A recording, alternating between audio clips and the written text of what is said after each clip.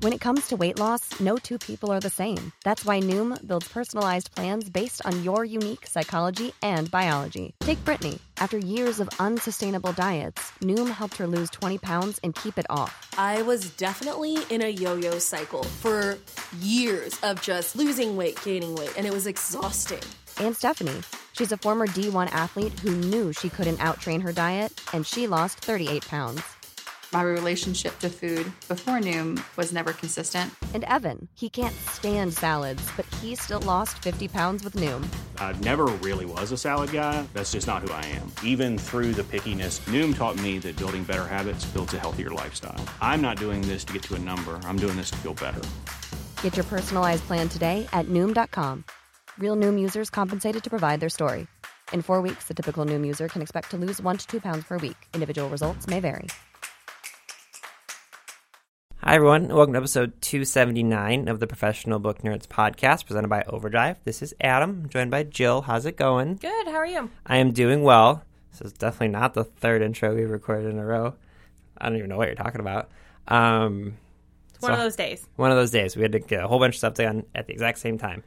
What is today's episode about? So today's episode is an interview I did back at ALA with fiction author Jasmine Guillory. Her new book, The Proposal, is out tomorrow, October 30th. And this is a book about, you know, those public proposals? Oh. Yeah, it's about a public proposal. Nicole is proposed to by her boyfriend of 5 months. Oh, at no. a Dodgers game, and she says no in front of all of the people. And it does not go well. And, of course, in this age of social media, it's like going viral, and it's like this whole big thing. Jasmine's book, The Wedding Date, did really well. She writes fun, like rom-com books, and it's good stuff. She was really fun to talk to. She is an attorney, and I believe so, is a lawyer in her life, not writing life, and she was fun to talk to. I have instant heartburn just about the idea of public proposals. It sounds public proposal gone wrong. Yeah, don't do that. I was like, that's a genius idea. It's so funny, especially in the age of social media when that stuff goes viral really quickly. Yeah. And suddenly everyone knows who you are, and you're the girl who said no, and yeah. Oh my god. Oh, there's one of the blurbs. I just looked it up while you're talking. One of the blurbs is by Roxane Gay. We did talk about that. We talked about that. Did you? Oh my god. We talked about that. I was like, Jasmine. I feel like Roxane Gay read your book. Let's talk about that. I feel like the idea, if I ever get to write a book, and I know that you are obviously working on your second one, the idea of someone famous like that who I idolize. Not even reading my book, knowing my book exists would be too much for me to handle. Oh my god. Here's another little snippet from the overdrive.com page. When someone asks you to spend your life with him, it shouldn't come as a surprise or happen in front of 45,000 people. Oh, wow. I'm so jealous retroactively that you got to talk to Jasmine and I didn't. She was so fun. Yeah, she was delightful. This looks wonderful. If people want to get a hold of us, how can they do that? They can go to our website, professionalbooknerds.com. There they can get links to our social. We're on Instagram and Twitter at ProBookNerds. You can visit our Viber community to come chat about the proposal and on any other books you want to read. And you can email us at professionalbooknerds@overdrive.com. Sorry, on her book, the tagline on the book is The Proposal. Not everybody wants one. Oh my god, I want to read this so bad. Yeah. Oh, okay, I'm sorry. God, I'm literally in real time gushing about the book that Jill got to talk about. Is there anything else you think people should know about? I think that's everything. Oh, I hope you guys enjoy this conversation that Jill had with Jasmine Guillory, and then go read this book like I'm going to very, very shortly. All right, enjoy this episode of the Professional Book Nerds podcast.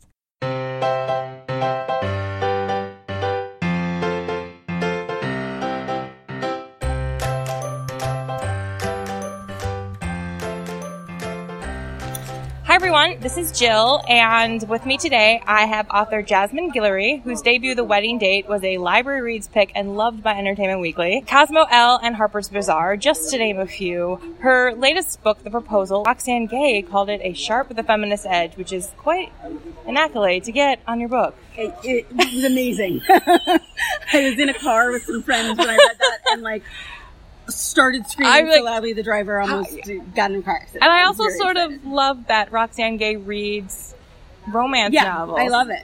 Yeah. Which is just amazing. Mm-hmm. So can you first, thank you for coming on the podcast. Thank you so much for having me. Can you start by giving our listeners a brief introduction to The Proposal? Yeah. So The Proposal is about one of the best friends from The Wedding Date, Drew's best friend, Carlos. And it starts at a Dodgers game. A woman sitting in a few rows before Carlos gets proposed to over the Jumbotron by her boyfriend of just 5 months. She says no. Sure. And then chaos ensues. Of course. So Carlos and his sister help her get out of the stadium. And then they all go out for drinks to debrief about it. And then a little bit of sparks fly between Carlos and I love it. And I sort of love that you took characters that people are already going to be a little bit familiar with. So is that do you see more of that coming from the characters in your stories? I do. I'm working on the third book right now. And it is also about some people that you have met in The Wedding Date. Okay. And I think this idea of these the public proposals is the stuff of nightmares for me. Absolutely. Especially 5 months. That's just no, that's not good. No. And then you bring the social media thing where these things get filmed and they go viral and people, tag someone in it without her consent, and then everything becomes a nightmare. So it was funny because my first thought about it was the public proposal. I thought about this a few years ago during the Olympics. A number of women who had just won medals. Oh, that's right. Their boyfriend leapt out of the stands to propose to them, and I kept thinking, let them have their moment. They just won an Olympic medal. Why are you making it all about you? Yes. And also the public proposal seems like a way to just trap someone into saying yes. Yep. Because they don't want to embarrass you, especially since, women are so ingrained to do the nice thing and not embarrass someone. So that's sort of how I got the idea for the beginning of this book. And then I thought, who would be the woman who wouldn't be too embarrassed to say no? Right. And that's kind of how I conceived of the character of Nick. Okay. Who is the heroine of this book. And then I thought, that's a great story for Carlos, because he would definitely be attracted to that kind of woman. Right. So then it just sort of went from there. But it, I was sort of thinking about what would happen to a woman who did that in 2018. And then, of course, social media would happen. Of course, people would have their cell phones filming. Of course, people would recognize her and know who she was if she's in her home city. And, so it all, everything kind of went from there. Yeah, I love it. And I did, one of my notes was, the pressure of women and weddings and proposals. And it does feel like sort of entrapment a little bit. Right. Who's going to say no in that sort of circumstance? Yeah. So I do like that idea of sort of... And I've definitely heard of people who've gotten publicly proposed to who wanted to say no, who felt like they couldn't in that moment, and then afterwards had to figure out a way to to get out of it. To get out of it and to dial it back and say, well, you should have talked to me before that happened. Right. Before you did it in front of all of my friends and family or everybody at a stadium, if you wanted me to really be into it. Right. And I think, the Olympic thing, I do remember that because it did feel like it was a lot about the men and not about the women that they were proposing to. Right. If you want to do that, maybe take her out for dinner later that night. Yes. And give her flowers and then propose. Not in the moment where she's getting her Olympic medal. Yeah. Let her have that own solo moment herself. Right. I do think, I think, it's tricky with whether women often sort of get categorized based on their relationship status. Yes. And with something like this, the proposal, she's the one being asked, but it often comes down to the guy's the one doing it, and it's all about him in a little bit. And I always think about how it's funny when George Clooney and his wife, and how he often is called her husband, which makes me so happy. Oh, it's delightful. I love it. Because there is this, I think we need more romance novels that examine the sort of more non-traditional women or who the feminist side of things. Because just even, Michelle Obama's speech a few days ago, she talked about how when she became First Lady, she was suddenly just a spouse. Mm-hmm. When her whole life she'd been working so hard. She'd gone to Princeton and Harvard Law School and was the vice president of a hospital. But then, she was just a spouse and nothing else. Right. And I think that is definitely something that happens to women. Like, they become someone's spouse or someone's girlfriend, or, their identity is tied up in how they relate to other people, right, and not their own accomplishment. Right, yeah. So we definitely need more stories where that is sort of bucked a little bit. And romance in particular, because I do like reading romance, but it took me a long time to find romance books I liked, because so much of what I was finding just sort of was more of the status quo of the traditional relationships, and that's not who I am. And I wasn't able to relate to the characters in any way. Yeah, and I think, there's a lot of great feminist romance novels. Sometimes it takes a little digging to get to them, but I think especially these days, they've been some of the really popular ones, which is exciting. I mean, that's how I got into reading romances, because I was reading some of those books and it was like, oh, this is what romance can be. Like, this is exciting. Right, I like this. Right. And then I started thinking of ideas for who I wanted characters to be. But it wasn't until I found those books that I really realized, like, we can have romantic novels that are about strong women, which was really exciting for me. So I'm going to put you on the spot, but can you think of any that you would recommend to people who also like The Wedding Date and the Proposal? Absolutely. I have a ton. So some of the books that got me really into reading romance, Courtney Milan and Tessa Dare. I love all of their books. They're mostly historical. Courtney Milan has some contemporaries, but they're mostly historical. But I love all of their books, and it's great in the historical realm to have books with strong women too, because I think, a lot of traditionally a lot of those books were just sort of like the young woman who gets plucked out of the governess, or, the debutante or whatever. And so it's great to have those books. Beverly Jenkins, I just adore her books, and her characters are all really strong women, which I just love. And they're also historical, but they're set in America, which I really love, and all of her characters are black women, or her heroines. Right. So, those are some of the historical books that I love. For contemporary, Julie James, another historical, back to historical, Sarah McLean. I love her books. I love her books. Oh my gosh, they're so fun. And she has the best Twitter account ever. She's so much fun to follow as well. She's great. Yes. Contemporary, Alexis Daria. She has, what's her most recent book? Take the Lead, I think. Okay. Or one of her most recent books.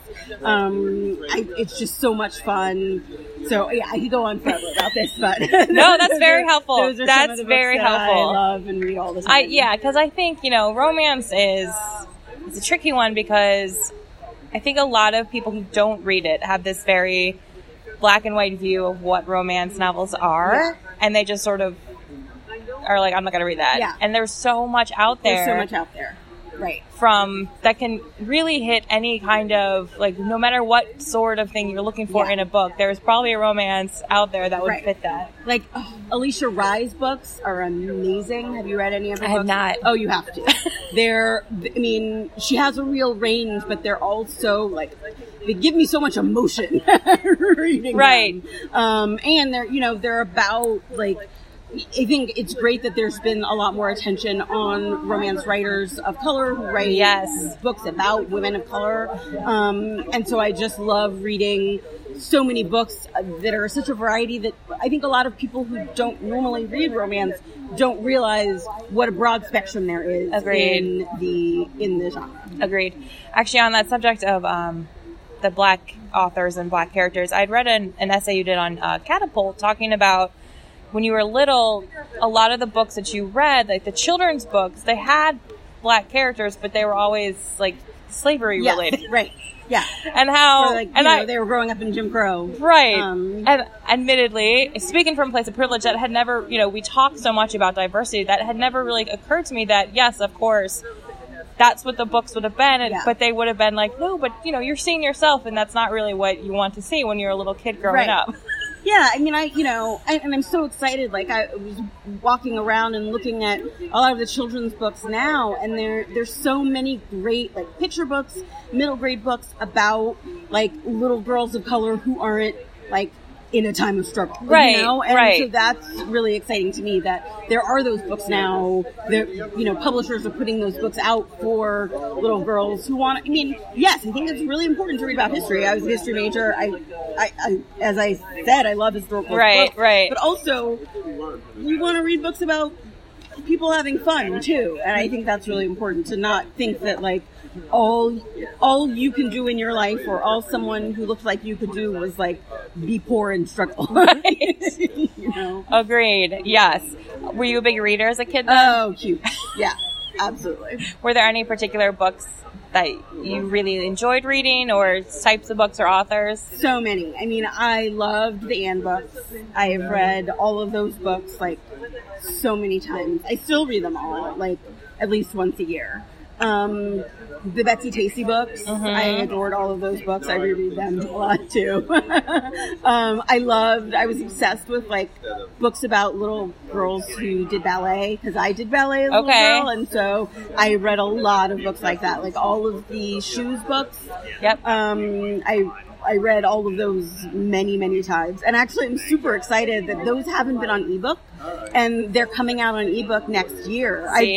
I have been checking like twice a year for at least the past 10 years. Like, are they on ebook yet? Because I have them all in hard copy, but sometimes you want them on ebook. I want them on ebook too, and they're coming out next year, which I'm very excited about. There you go. So yeah, I mean, so many books like that. Now, I know before you became a writer, you were a lawyer. Yeah. I still am. You are? Okay, yeah. So that was one of my questions, Yeah. is if you're still a practicing lawyer. Yes. You are. And, like, how, just making this shift from practicing law to being a writer, what is that like? It's a little bit wild. I mean, I think some of the same discipline goes into both. I think just like as a lawyer, I kind of learned that I had to get my work done, that deadlines were important, how to I think it's a very different kind of writing, obviously. Sure. But, throughout my life, in all of the schooling I did, I learned how to write. I mean, not necessarily fiction. I never took a fiction writing class. But you sort of learn how to put words together. You learn how it's important to communicate with people. And how to, communicate with different audiences and different types of people. So that has been interesting to be able to bring things back and forth. Right. But it also has been funny to see, my law school friends are like, you wrote a romance novel? That's not what I expected. See? So, yeah. Surprising. Just keep people guessing. Right. Yeah. But I think that's one of those things where people, sometimes people who aren't writers maybe have an idea that, the balance that comes with having a full-time job, and I'm sure as a lawyer you work exceptionally long hours a lot of the time, and you still found time to write a book. Like, it can be done, balancing all of the life priorities. Yeah. I mean, I think the thing, I just had to block out time, right? And that was the really important thing. And it's a little bit easier to do it now that when I wasn't published yet, right? I sort of felt very shy about, I'm writing a novel. Like, everybody wants to write a novel, right? And so I didn't really tell a lot of people that I was doing that, but I would kind of just go home every night and write for a few hours at night. And sometimes someone would, you should come out tonight, and I would think, I would rather sit at home and work on my book, but I didn't really want to tell anyone that because I wasn't published yet, or I didn't really know where I was going with this. So now it's a little bit easier to say, no, I can't come, my deadline's in a few weeks. But you do have to just commit to yourself to set aside that time to work on it. And it doesn't have to be 2 hours every night. I mean, it can be like 30 minutes every morning to just, get a few hundred words on the page. Right. And keep going. When I was working on the first draft for The Wedding Date, I would bring my laptop to work every day and like sneak across the street to Starbucks for 30 minutes at lunchtime. And then just like work on it really hard and then go back to work. Right. I think that is, the discipline of just, this is what I'm going to do and committing to it and just doing it over and over and over again and keeping up with that. So you are still practicing though, and you're still managing to do it. Good for you. Sometimes there's a balance. Sometimes life is a little busier than other times. Right. But yes. But you're still doing it. Yeah. So we are, of course, at a library conference. Yeah. So as a reader, I'm sure you had like a library card very early when you were a kid. Absolutely. Sometimes I still live in the area that I grew up in, and so sometimes I drive by what was my local library when I was a little girl, and I had many memories of like being in the children's room there and checking out a bunch of books. Do you have any specific memories of libraries when you were growing up? Oh, so many. I mean, my parents were both in graduate school when I was little. So my parents are both psychologists, and it is, I think, one of the disciplines that's best if you have a little kid is psychology, because there are lots of children's books. Right. A lot of people see children. So sometimes I would just like go to work with them when they did not have childcare, and then like sit in the children's library and just pull books out. So it was, I think, yes, you're not supposed to use libraries as babysitting, but I was a very bookish kid, so I would just like sit in the corner with a pile of books and read until they were done. Whatever works for you. Whatever works.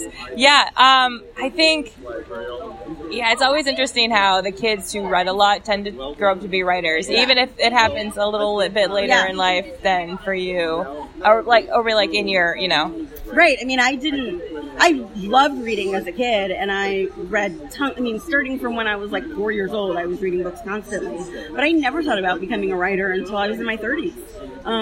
I just sort of thought of that. I thought of books as a thing I read, not wrote. And then at some point I was like, I felt like I needed a creative outlet in my life, and I was like, well, I've always loved to read. I wonder if I would like writing. And I just sort of started doing it. Okay. But it wasn't something that I thought that I would grow up and be. Do you plot in advance, or you just kind of make it up as you go? Yeah, I mean, I do, but there is a lot of there's a lot of room within my right. But I definitely need to know, to a certain extent, where the book is going before I start writing, or at least, I think I have tried to write with just an idea, and it was very much a failure for me.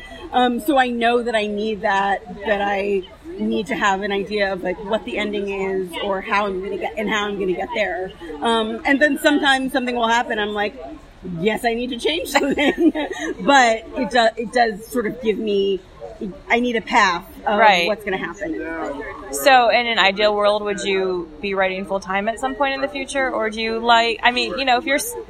I think in many ways I would love to write full time, but also I'm a person who works a lot better with structure. Yes. So I think it is good for me to have to fit writing in the midst of other things.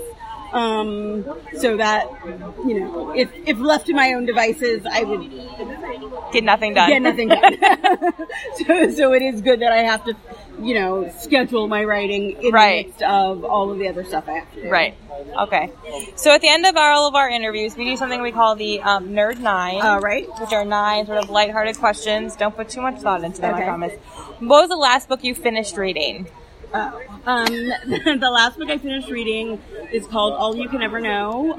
It comes out in October. It's by Nicole Chung. It's a memoir. Oh, I've seen yes. Yes. You've seen the cover around. I've seen the cover around. Conference. It's just wonderful. She's Korean. She was adopted by a white family as a baby. And it's about how when she was pregnant herself, she decided that she wanted to find out more about her birth family. And then it's her path to how she found out, what she found out about them. and how in many ways that changed her life. That sounds really good. It's just incredible. I love that. What is the book that made you fall in love with reading? I know. That is a great question. You know, it might be The Little Engine That Could. Aw, such a cute one. Do you have a favorite place you like to read? Bed. Either in bed or in the bathtub. It's most of my reading I do at night, taking a bath, and then I get into bed and read until I fall asleep. I like it. What is one place you would like to travel to that you haven't been to yet? Oh, I have always wanted to go to Italy. I've never been yet. And I've wanted to go for like 30 years. Your favorite holiday? Christmas. Cats or dogs? Dogs. Coffee or tea? Coffee. Favorite food? I mean, you can't ask that in New Orleans. Okay. Okay. Fair enough. There are so many good restaurants here. I have to like schedule an entire another trip to come back just to eat everything. I was saying to someone the other day that I have not experienced hunger since I've been here because I just keep going from meal to meal. It's all so good. Yeah, it's all so good. All right, we'll give you a pass on that one. That's fine. If you could have dinner with one person, dead or alive, who would it be? Michelle Obama. Did you go? So then you were able to go? I did. Can you just like, what was that like? It was incredible. She was just wonderful. Yeah. I'm a little jealous. Like, the reception of the crowd, it was like there was just so much love being thrown at her from the entire convention hall. It was just beautiful. Oh man, when we got in on Friday, we couldn't go. We were working our booth here, but the line. Yeah. And we were worried that it just like kept going and going, but it sounds like everyone is able to get in. Yeah, I think everybody got in. Which is amazing. Yeah. So I just, she is so inspiring, and I think having her here at a library conference is just incredible. Yeah, she's I can't wait passionate. For her book. I know. I'm really excited for Maybe she'll come on the podcast. Oh, yeah. And then you could be like, me and Michelle are on the same podcast. So finally, what would you like readers to take away from reading the proposal? There's a lot in the proposal, I think, about friendship and family and how those get you through some of the hardest times in your life. And so I hope that resonates with people, and that those are the people that you lean on, and kind of recognizing when your friends are right, how to find love. And so I hope people really like that part of the book. I love it. Thank you so much for coming on the podcast, Jasmine. Thank you so much. Readers can sample and borrow the titles mentioned in today's episode from Overdrive.com, and our library friends can add these titles to their collections in Marketplace.